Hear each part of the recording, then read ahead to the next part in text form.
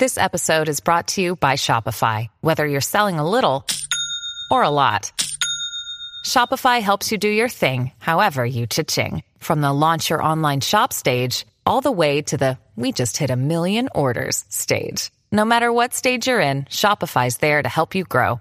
Sign up for a $1 per month trial period at shopify.com/special offer, all lowercase. That's shopify.com/special offer.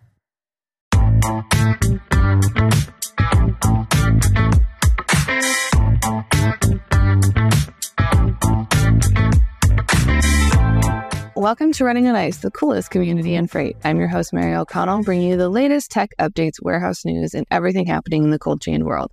Not only is there the coolest show in freight, but there's also the Running on Ice newsletter that you can subscribe to on freightwaves.com/running on ice. Today, we are joined by Richie Daigle, Enterprise Account Executive at Tide. Welcome to the show, Richie. Hi, Mary. It's great to be here. Thanks for having me on. And yeah, excited about the conversation. I am kind of excited about this because Tide has been a dream, a guest for a while. So thank you for making this happen. Before we get too far into our interview today, let's get some background on you and kind of how you got started at Tide. Yeah, I joined the Tide team almost 2 years ago. I was really impressed with the technology, the culture, kind of the ethos behind the company, what they were trying to achieve, the success that they were having and are still having. Just wanted to be part of that. You know, I saw it as a technology and something that has tangible impact on transportation and even the world at large, like helping refrigerated freight and actually even regular freight, any type of freight, get to where it's supposed to be and reducing waste and reducing the amount of freight that gets damaged, that gets lost, that gets stolen. That seems like something cool to be part of that solution.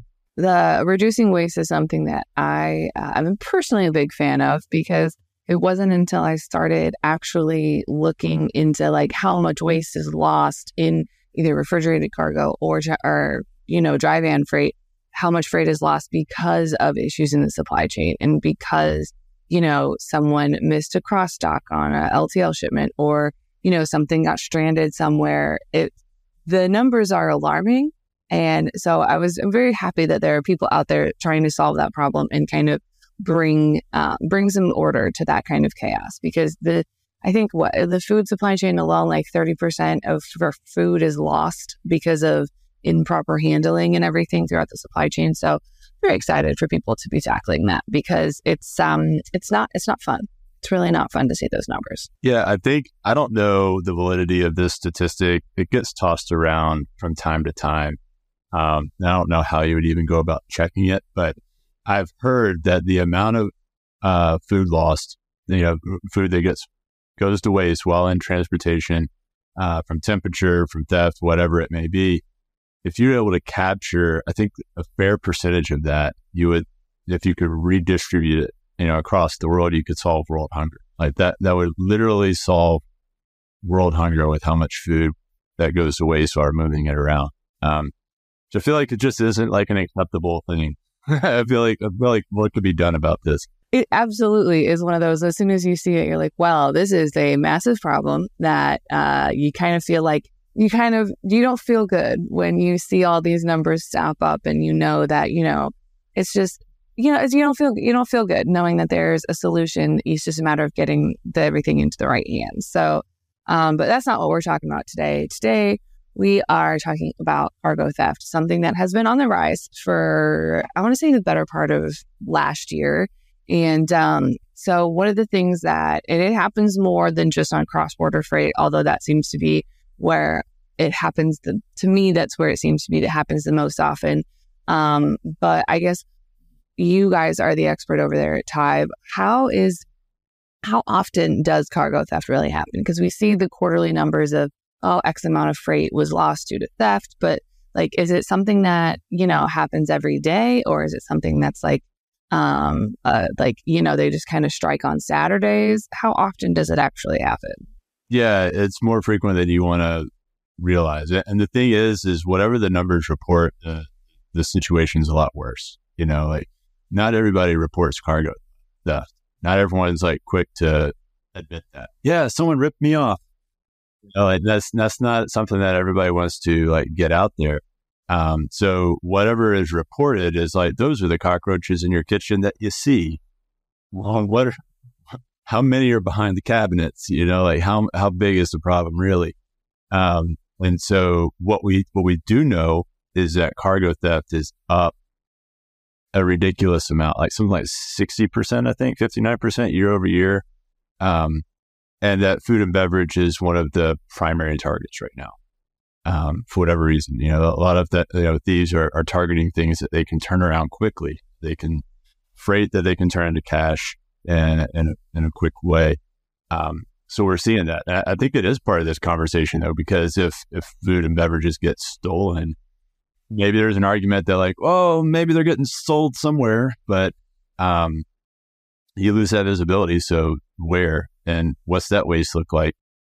Is the black market like really efficient at spreading food and beverages to people that need it? Are they trying to solve world hunger? Like, are the thieves out there to like, redistribute this to places that need it? Like, I'm not convinced. I feel like it's more problematic. So yeah, it is part of the conversation here about reducing waste, and making sure stuff gets where it's supposed to go.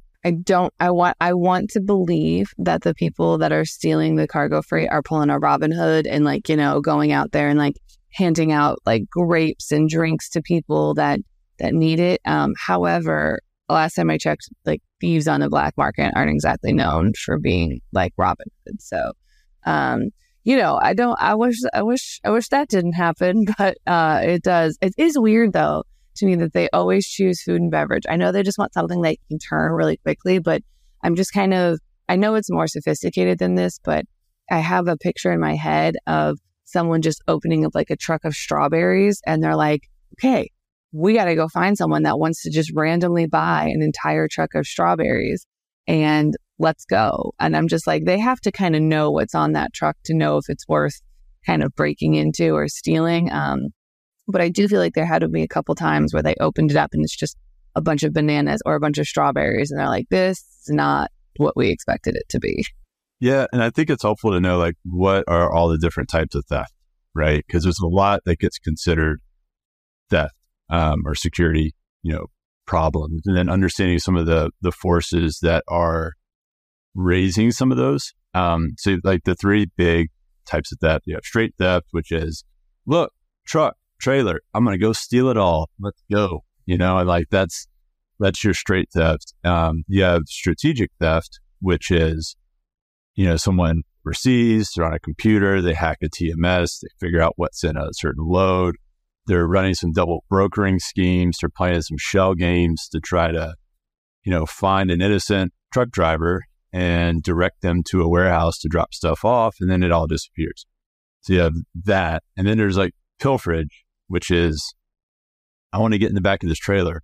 I don't want to take everything because I only got a Suburban. I can't fit it all, but I'm going to go take whatever I can, or, I'm a not so good truck driver, or, not even that it's a not so good truck driver, just a truck driver that would say in need or who is in a situation where they're feeling, their morals are kind of stuck in a spot and they're like, you know what? I got space in the back of this trailer. And you know what? Inflation is going up. It's more expensive to put food on the table. My rent just went up. I have all these new economic pressures and the market rates are on the floor and I'm not making much money. And I got to make money somewhere. I got to get creative. And these people are paying me money, but I got a third of a trailer that's empty or a half a trailer that's empty. I'm going to go pick up this other LTL load. I'm going to go pick something up and make some extra profit, So there's that. I think that would fall under pilferage as well. And those intentions may be somewhat just and somewhat, understandable. But depending on what gets put in the back of that trailer, there could be off-gassing that could ruin the freight that's already there. There's all kinds of security concerns, ETA concerns, et cetera, that come with that. So a lot of different things that are happening. I think straight theft is kind of flat right now, but pilferage and strategic theft are kind of skyrocketing. I was going to say, when you brought on that, like, oh, I'm just going to go pick up that LTL load or that partial load to fill out the rest of that truck. I cannot even tell you how many times I would sit on the floor and listen. And it's like, no, you can't go pick up another load. Like, no, you can't do that with this. I feel like that has to occur 10 times more often than anything else. I feel like that has to be one of the more common ones. But although, we have heard more and more stories of, people hacking in and, double brokering is on an insane rise. And that, again, is one of those where, what are those numbers actually? Because I don't know that everyone's reporting every time that they got, Exactly. And then you have, along with the same, inflation's going up, rates are down. I got to find ways to put more money on the table. I'm going to cut some costs. So I may take that reefer unit that should be on continuous and set it to automatic, or shut it off for a little while and save that fuel. That's sort of behavior that kind of falls into the same realm. It's understandable, and I get it with like the market pressures that are at play right now. But this is where visibility, communication, trust, relationships. You want to have relationships strong relationships with as many people as you can that have a hand in your freight. And then you also want to have technology in place that allows you to understand when stuff is happening that shouldn't be. And that helps strengthen those relationships, I think, and keeps everybody on the same page. Oh, yeah. I know that the end of last year, everyone was saying, utilize those relationships, kind of help your carriers get through a hard time, as they were there to help shippers get through, crazy high spot rates. I think it's now even more than that of, remember those carriers that were there for you, use those, lean on those guys. And, I personally, if I were in a shipper seat right now, I'd be extremely hesitant to bring on some new carriers. Not that there aren't amazing carriers out there, because they are. It's just a matter of, that trust of, okay, well, it appears that everyone's getting taken advantage of left and right. How do I know what a good carrier is? How do I know that this is someone that is good if I don't necessarily have one of our trusted carriers vouching for them? And also, you never know, and sometimes that carrier will hire someone that doesn't exactly have the most due north moral compass. And, that carrier will just have a driver that maybe is on a hard time, or it was presented with a too good of an opportunity. So I think that's something that, everyone is kind of open, like they're kind of left open to have a theft occur, but it's hopefully less likely if you have those strong relationships and, you're going back to those that and trust that have a proven record with you. You need both, right? I mean, there's this whole concept of redundancy. There is, before the pandemic, it was, just in time, like, let's run super lean. And now it's like post-pandemic, everyone's like, maybe we should call it just in case and like, be careful, and it's like, I get it. But, and so there's this move towards more resiliency in supply chains. And I think what that looks like in practice is both, like strengthening the relationships and leveraging technology to, increase the overall level of awareness and transparency and visibility that you have in place. So that if you do have to bring on somebody new, you have something there that gives you kind of handle some of your risk, helps you keep a better eye on things. And then you never know what's happening with the people that you've trusted for a long time. You lean on those relationships, but at the same time, you want to also have, your own control over the data and what's happening with that freight. Yeah, I think that's going to be absolutely crucial moving forward into the future, because a lot of people got caught, I don't want to say sleeping, but they got caught not quite ready for the pandemic. And honestly, who's ever ready for a global pandemic? Not me. And so I think it kind of became like, hurry up. And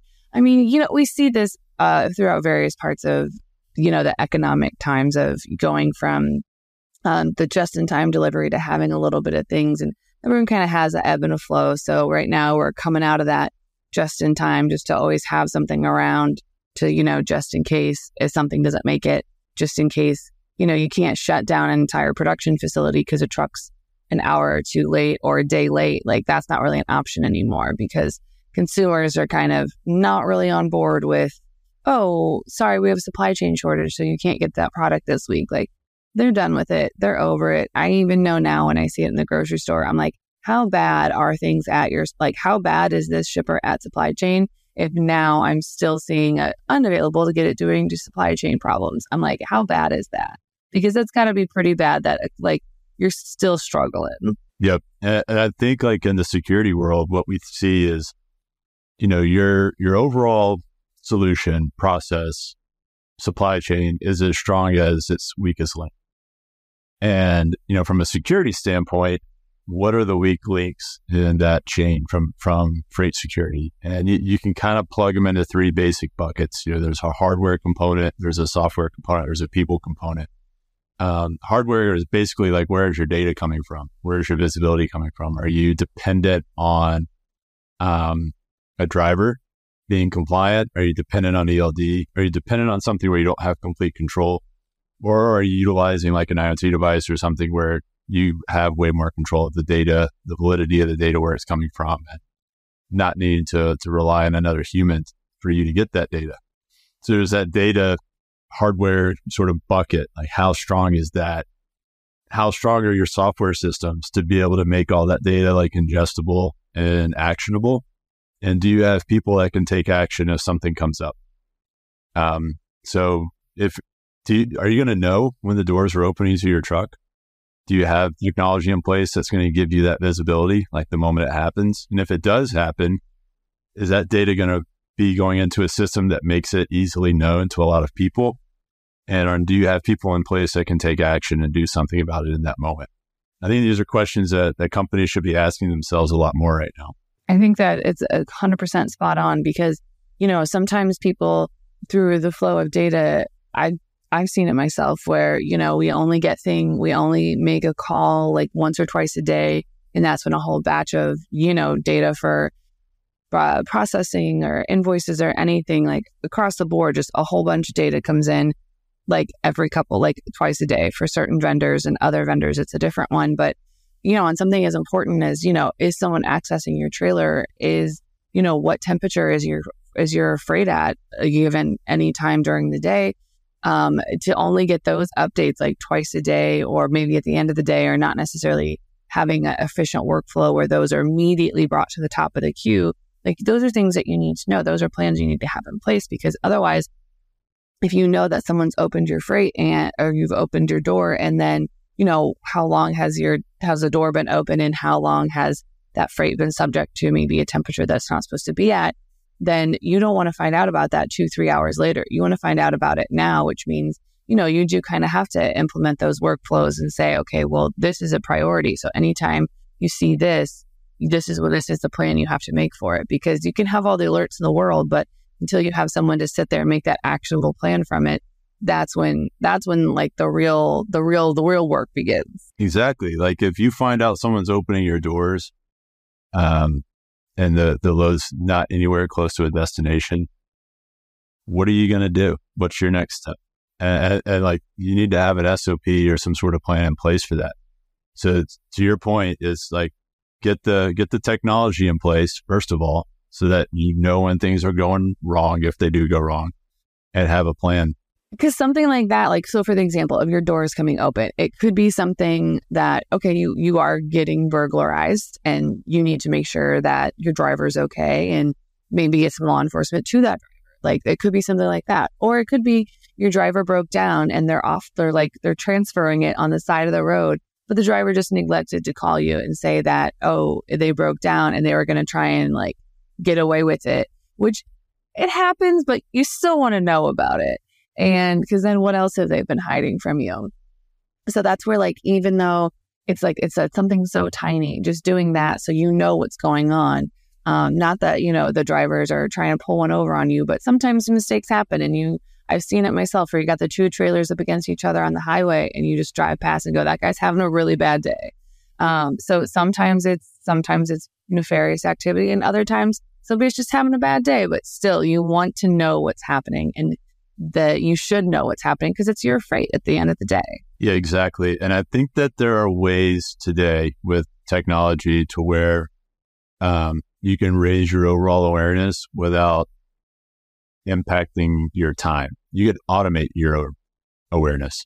Like you can have different types of alerts in place over different criteria, whether the temperature range or whether it's doors opening or whether there's a shock sensor that says your trailer just got hit by a train and that might be a problem, or like whatever it is, or like the location of your freight. Like you can have, overlapping alerts set up to text message you if something doesn't go to plan.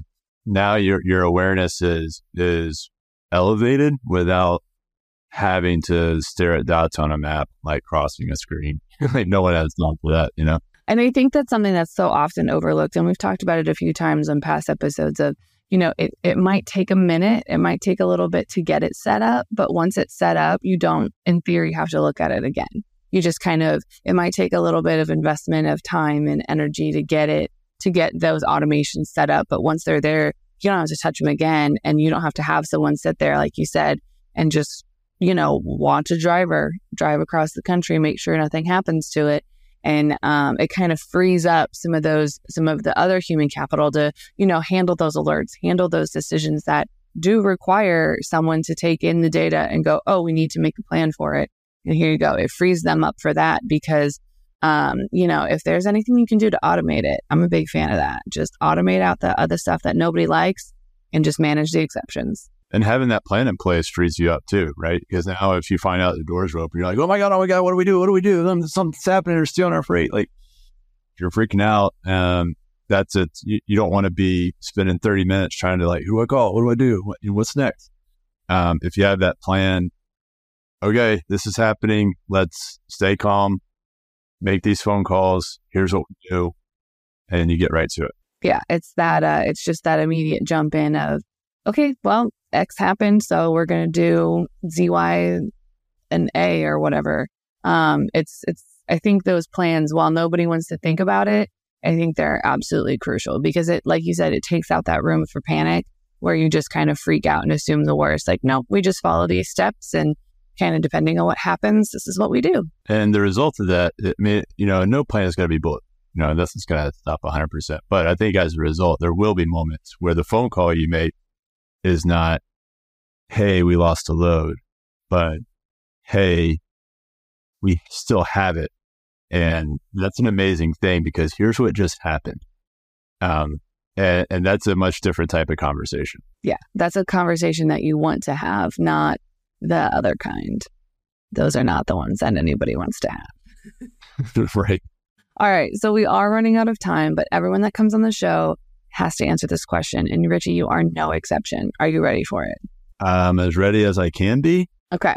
Is cereal considered a soup? So I looked into this and I had to look at definitions. And, fun fact, every word requires other words to define it, right? So there's this wonderful little philosophy trap where like there is no singular word that stands on its own. It always points to other words. And so there's this fun little circular thing that happens in language, right?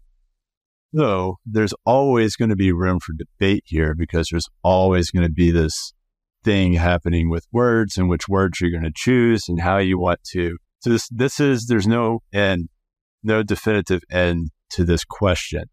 However, running off of what a lot of definitions for soup will say, the hot and cold thing isn't as big of a thing as is it involving a stock of some sort, whether that's a vegetable stock, beef stock, or a seafood stock, or a chicken stock.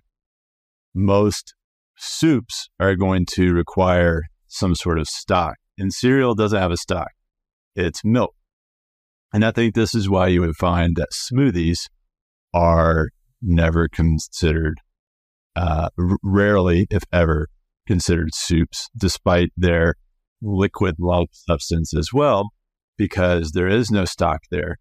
It is all fruit and vegetables and ice and milks and stuff like that. So I think cereal would fall more into that realm, maybe a pre-blended smoothie. And based off of that would not be considered a soup from its lack of some sort of stock.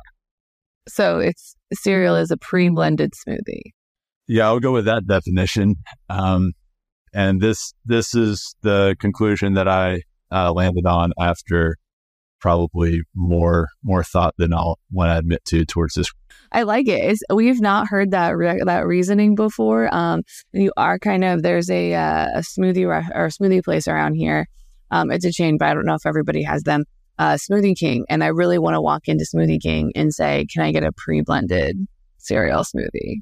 Let me know what happens if you ask that. Well, it's mostly staffed by like high schoolers, so they're just gonna look at me like I'm extremely weird. But it's gonna be a fun education lesson for all of us. That's awesome. All right, so if anyone has an addition to your pre-blended smoothie, or if they have any cargo theft questions to ask you, where can they find you outside the show? Yes, I'm on LinkedIn, Richie Daigle, Daigle. Email is Richie, richie.daigle@tive.com, or just go to tive.com and like submit something. Is Richie around? And like I'll get back to me, and I'll get in touch that way. So awesome. Well, I personally am a fan of the last one of just, is Richie around? Or no, send that in your LinkedIn DM to Richie. Is Richie around? That's fair too. Awesome. Thank you so much for joining us today. Thanks, Mary. You can catch other episodes of Running on Ice right here on YouTube or anywhere else you get your podcasts, like Apple Podcasts and Spotify. Need more Running on Ice news? No sweat. Subscribe to the newsletter on freightwaves.com/runningonIce. See you on the internet.